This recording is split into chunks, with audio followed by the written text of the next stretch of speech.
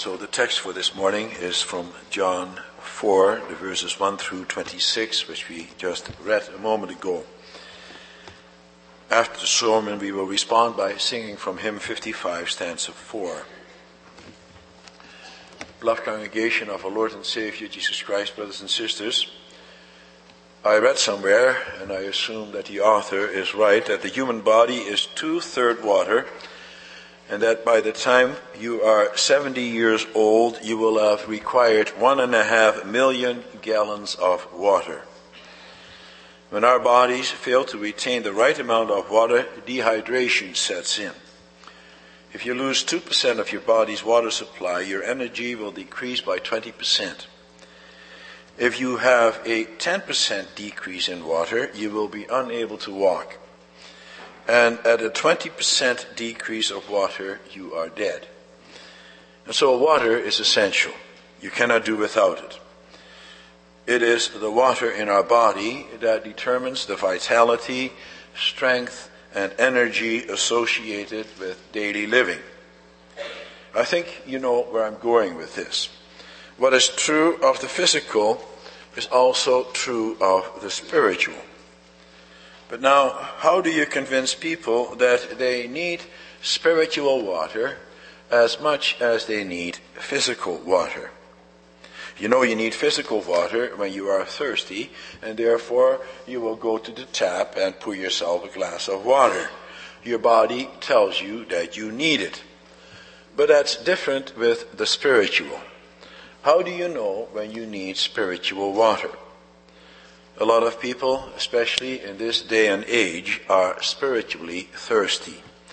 They feel that they are dying inside, but they don't know what to do about it. They try to satisfy their spiritual thirst with all kinds of things, but nothing does the trick for them.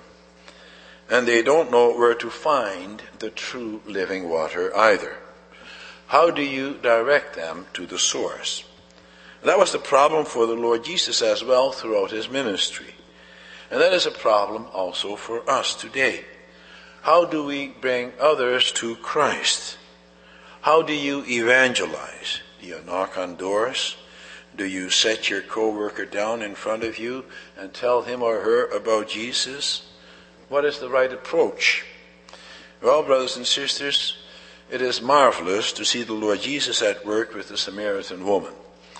He has a very refreshing and effective approach. Let's watch the Lord Jesus and learn from him to see how, and that's what I will preach to you about this morning, and that's also the theme, how the Lord Jesus leads the Samaritan woman to the living water. You will see if you look at your sheets that I've changed that theme somewhat, so I'll repeat it. How the Lord Jesus leads the Samaritan woman to the living water. And then we will see that his approach is in the first place without bias, in the second place respectful, and in the third place obedient. The Apostle John alerts the reader to the fact that the Pharisees were from the very beginning opposed to the ministry of the Lord Jesus. They were jealous of him and afraid that he would draw the people away from them. They had already been concerned with the ministry of John the Baptist, who had many followers. But now they notice to their alarm that the Lord Jesus has even more disciples than John. And this puts the Lord Jesus in danger, and therefore he had to flee from Judea to Galilee, because the Pharisees could not tolerate to have him around. And the Lord Jesus did not want his ministry to come to an end prematurely.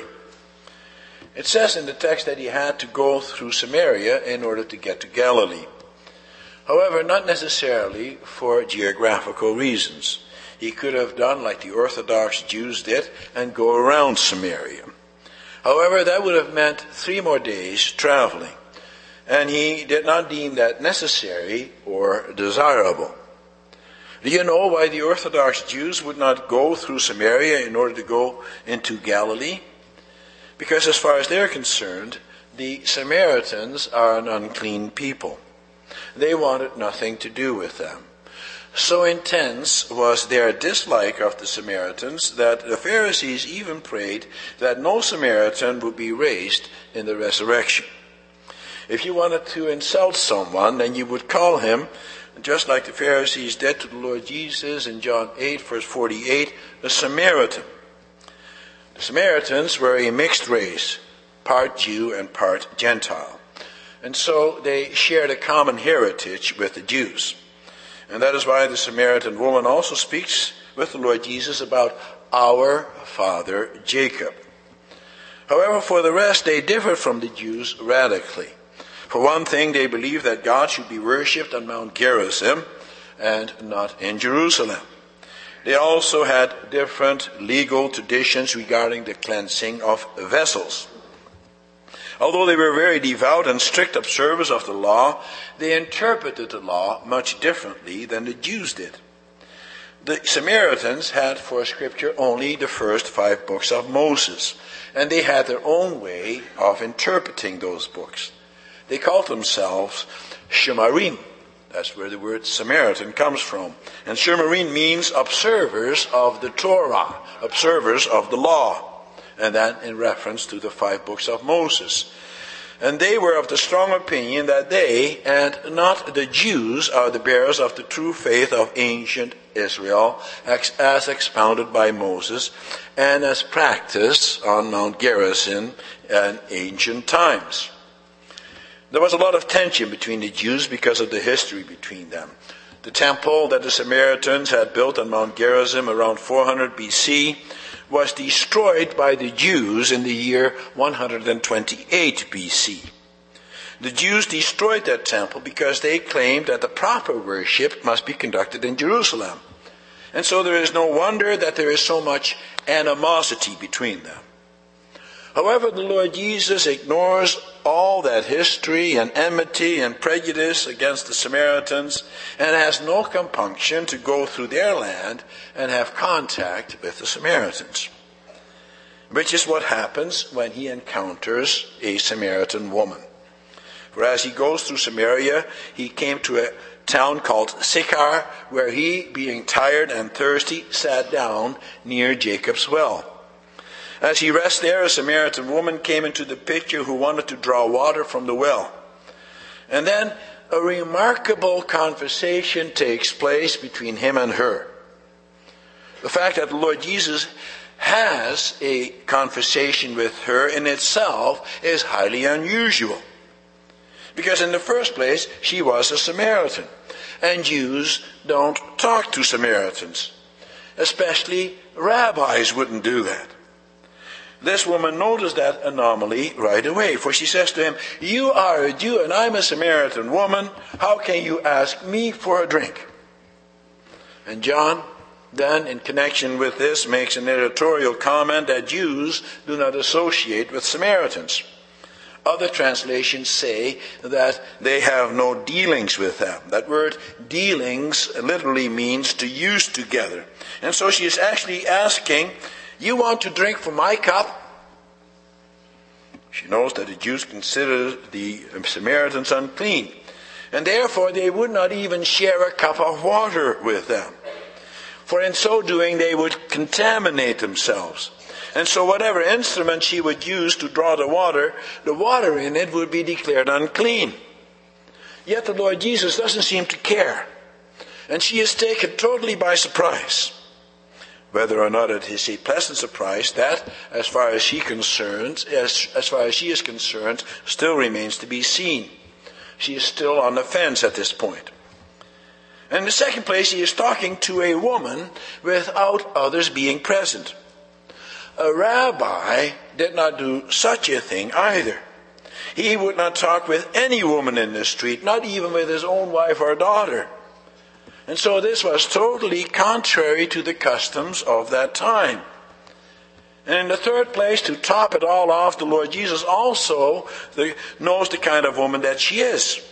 He knows, without her having told him, that she is a woman of questionable morals.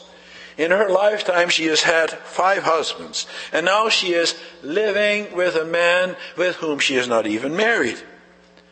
Humanly speaking, you could say that she is that she was at the garbage heap of the marriage market, and therefore doubly unsuitable company for respectable men. She was the wrong race, the wrong gender, and had the wrong history. And yet, he talked to her. And no doubt this approach of the Lord Jesus makes quite an impact on her. It makes her sit up and take notice. She doesn't know yet what's going on, but her curiosity has been aroused. It has been aroused not necessarily because of his bold approach, but because of his accepting and humble attitude. He, a man, a Jew even, has an ordinary conversation with her, and of all people asks her for a favor. His humbling and accepting attitude is evident from everything he says and does. By asking her for a drink, he makes himself vulnerable. For she could have refused and rebuked him. She could have scolded him for doing something so unusual. The Lord Jesus could also have found another way to draw water. Yet he asks her for a drink. And this shows that the Lord Jesus has no false sense of pride. And brothers and sisters, boys and girls, the Lord Jesus teaches us a great lesson here. Do you see how deftly Jesus has begun to tear down barriers? First, he goes where most Jews consider themselves too good and too pure to go. He, however, has a humble and accepting attitude. He shows himself to be a man without bias and without prejudices. He does not consider himself to be better than anyone else, even though as the Son of God he is. And when the Lord Jesus speaks to this woman, he is not pushy about it. He has a natural conversation with her. There is no hostility. And he does not put her in a position of obligation to him either. Christians, and that includes me, often wonder how they must evangelize. How we must talk to strangers about the Lord Jesus. We feel guilty that we have not seized every opportunity to speak to others about them, for we know how necessary that is. We think about all the lost opportunities and think to ourselves that God will hold that against us. We should have spoken up then and there. How come I can't talk to other people about this? And we don't know quite how to go about this. How do we bring others to Christ? Do we knock on doors and hand out pamphlets? Do we sit ourselves down across a person in a restaurant who is sitting alone and begin by telling him or her about Jesus? And do we confront our fellow workers about our faith as we have lunch with them? Do we rebuke them when they talk about their wild parties or the money they lost gambling in a casino? Where do we start? What opportunities do we seize upon? What do we say? Well, brothers and sisters, take note of the approach that the Lord Jesus takes. He is very wise and very skillful in the way that he brings this Samaritan woman slowly but surely to the gospel, to the good news of salvation. He brings her to the truth in a very natural way. It flows out of who he is and what he stands for. The first thing he does is to break down the barriers by accepting her without any bias. The Lord Jesus could have begun by rebuking this woman about her false religion or about her lifestyle or about other things. But what do you think would have happened if he had done that? Do you think that she would have responded to him? No doubt she would have wanted nothing to do with him. She would have turned her back on him. Instead, he engages her in a conversation as an equal. And he also treats her with respect. We come to the second point. He says to her, if you knew the gift of God and who it is that asks you for a drink, you would have asked him, and he would have given you living water. I would imagine that it would have taken her a few moments to respond to this answer, for it is quite unexpected. She would have expected him to give a direct answer to her question. He doesn't. In so doing, he makes her think. Wouldn't such a question pique your interest as well? Think about it. Wouldn't you set down your water jar and say to him, what exactly are you talking about? What do you mean? For he presents her with something very intriguing, especially to her in her situation. She has to fetch water every day. It's quite a chore. She probably had to travel quite a distance.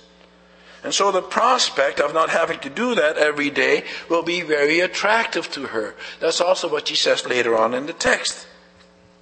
And so with that question, the Lord Jesus has her where he wants her. He has her interested. He has her asking questions. In other words, he now has her setting the agenda, or at least he has her thinking that she is setting the agenda. He is not tacking at her, but he is talking with her. That's a mistake many people make. They think that they have to speak at people, that they have to preach to them. Now, there is nothing wrong with coming with sermons. If that were the case, then I would be out of a job. But there is a time and place for everything. The Lord Jesus also preaches to people. Think about the Sermon on the Mount. Throughout Scripture, we also see that the prophets preach God's word. But that's not appropriate in every situation. When you preach to people, then you come with a general message that you can apply to everyone. It doesn't necessarily deal with you and your particular situation. But when you engage people on a personal level, then you also have to make a personal connection. You have to understand where the other person is coming from. And so you have to allow him or her to ask questions. You have to allow him or her to come to understand a certain point that you are trying to make from their point of view. In other words, you have to engage in a two-way conversation.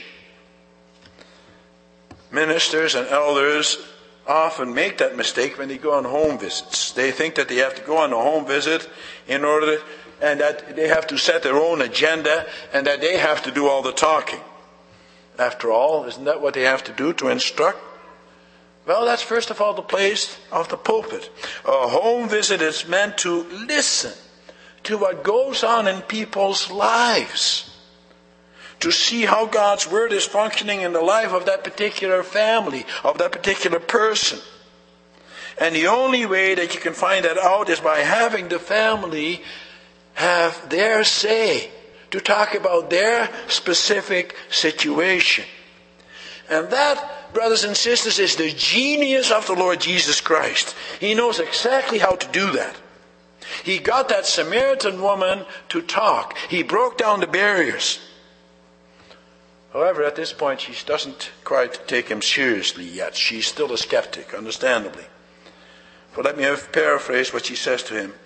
Honorable sir without water, how can you dispense living water? You don't have anything to draw water with. Even our father Jacob would not have been able to do what you propose to do. It's noteworthy that she speaks about our father Jacob.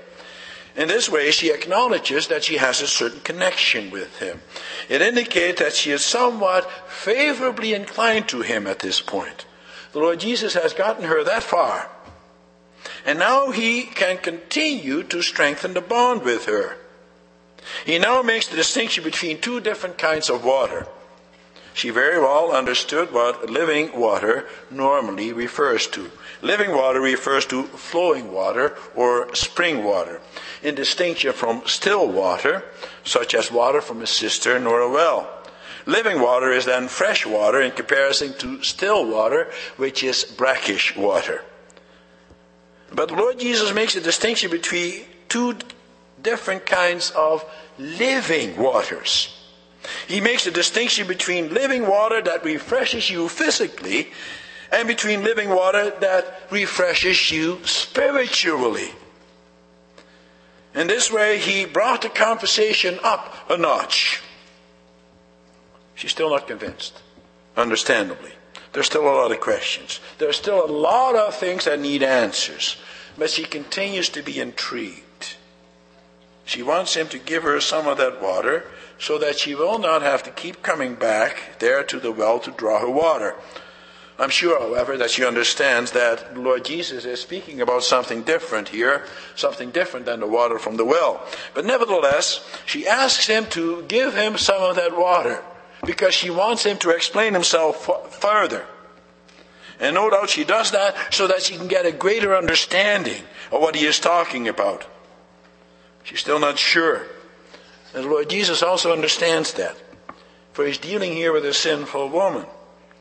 And that is why he tells her to go and call her husband and then to come back to him. But the Lord Jesus knows that that's where the shoe pinches. For he knows that she is a sinful woman who has had 5 husbands, and that the man with whom she is living now is not really her husband, for they never really were legally married. There is sin in her life. She's had great difficulties with relationships in her life, and there's a great emptiness inside of her. Why is that? Is it because she is an outcast, as some commentators assert? For they state that because of her questionable history, the people shunned her. And that is why she came to the well at the heat of the day, at the time when no one else would do so. But is that true? Is she considered an outcast? As we will see later on, when she goes back to the city, she does not have any problems with the people in town, for she spoke to them directly and convinced them to come back with her to the well where Jesus was, so that they could see for themselves who he really was. And so she appears to have a relationship with those people. And also, it's not necessarily true that she came there at the heat of the day. For it is more likely that John used the Roman calendar, and that therefore she would have been around at the well around 6 p.m. And also, it's not necessarily true that she came there at the same time as the Lord Jesus. Verse 7 would indicate otherwise. It was Jesus who came to the well at the 6th hour. The Samaritan woman came later. It is true, however, that there is something seriously missing in her life. She has difficulties dealing with other people. Otherwise, she would not have had so many husbands. We're not given the reason for that.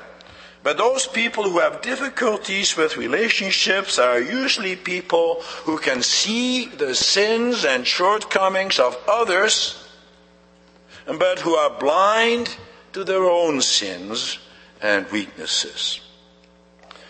And therefore there is still a great barrier between her and the Lord Jesus. And the Lord Jesus has to break down that barrier.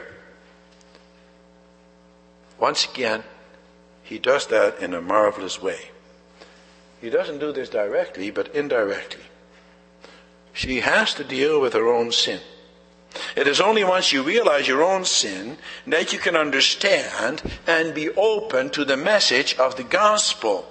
And the gospel requires that you first recognize your sin and that you realize that you have to turn from that sin and that you have to turn to God. Your sins need to be confronted. And that is the New Testament pattern of evangelism. It always calls first for recognition of sin and a turning from sin toward God. And so the Lord Jesus says to her, go, call your husband and come back. It is marvelous in the way that she responds to this. She could have turned away from him and gone off in a huff. Or she could have made up an excuse that her husband was away on a trip or something like that. That's often what people do when they're put into an uncomfortable situation. They try to get out of it in one way or the other, by hook or by crook. Isn't that the way we all are?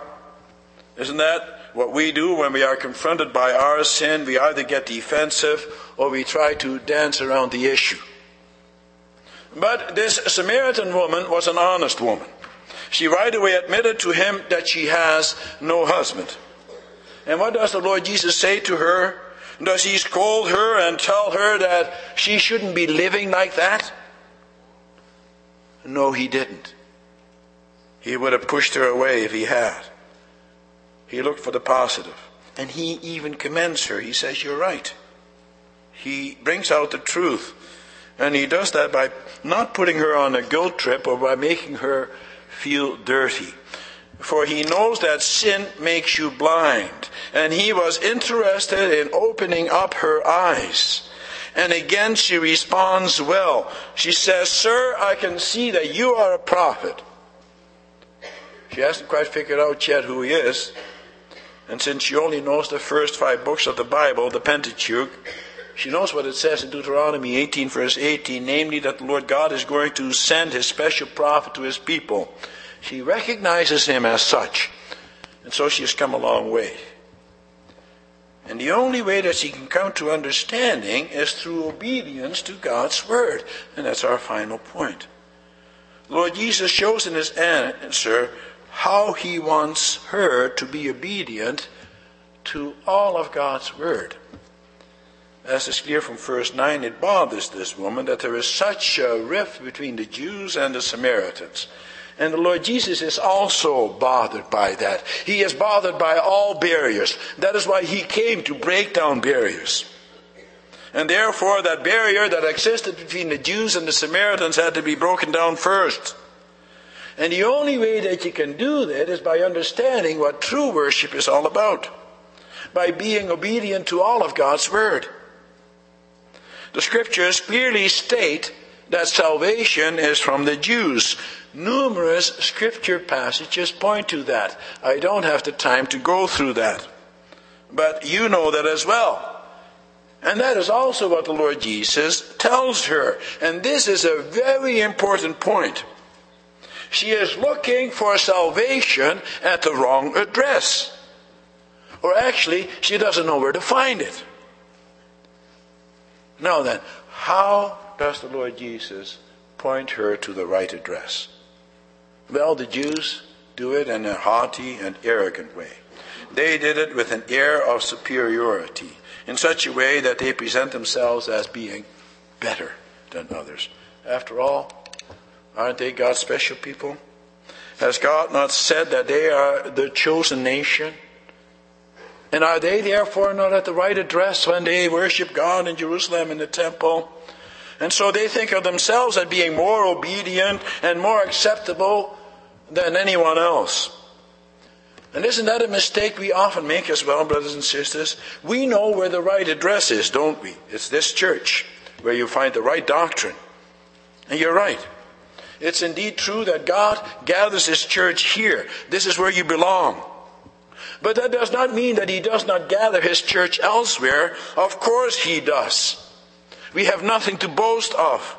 All we can do is have a humble and thankful attitude. And that is more important than anything else. It is not only where you worship, but how you worship. Just because you come to this church doesn't mean that you are a better Christian. It only means that you come to that place where God's truth is proclaimed most fully. But you also have to put that word into practice in your own life. If all you can say about yourself that you're going to the right place, then you still have a long way to go. For then you don't understand what God wants from you. He wants you to embrace the Lord Jesus Christ. He wants you to worship him, as he says, in spirit and truth. And that's what the Lord Jesus wants this Samaritan woman to do. The Jews and the Samaritans have to worship the Father in truth. And the Father reveals himself through his Son. When the Lord Jesus explains to her that the worship of the Father is in spirit and truth, then he wants her to understand that it is in total obedience to God's Word. And the Word is standing right in front of her. For the Lord Jesus Christ, as we know from John 1 verse 1, is the Word. And somehow she has to come to understand that. For she already had confessed him as a true prophet. But now she also comes to refer to him as the Messiah. The Samaritans did not have a Messiah expectation. The Jews did. And she knew that about them. And therefore, by stating that she knows that the Messiah is coming, she recognizes that there are no longer any barriers between the Jews and the Samaritans. It is the Messiah who breaks down those barriers. What a tremendous revelation that is to her. Now she has come to the living water. And she is now so excited about it that she wants to tell others about it. She tells those people in town, with those people with whom she has a relationship. And how did she come to that conclusion? Well, the Lord Jesus met her where she was, in her situation of life. And then He gave her life. He gave her the living water. He opens her eyes and heals her heart and reconciles her to God. He breaks down the barriers between God and man. And that's also what God wants you and me to do as we go about our daily tasks. We have to walk humbly with our fellow man and bring him or her to the Lord Jesus Christ in a natural and loving way. Not in a condescending, know-it-all way. Humbly, joyfully. In a way that it flows out of your heart, out of a thankful heart. Thankful because God has saved you from your sins. For none of us is any better than anyone else. We are all sinful people. But we know that salvation is from our Lord and Savior Jesus Christ. And that is a wonderful knowledge, isn't it? And so we have something absolutely wonderful to share, don't we? The Lord God has given you and me living water. And there is enough living water to go around for everyone. Lead others to that living water so that they too may have their thirst quenched forever. Lead them to Christ. Do it in the way that the Lord Jesus teaches us. Do it because you truly love God and because you truly love your neighbor. Amen.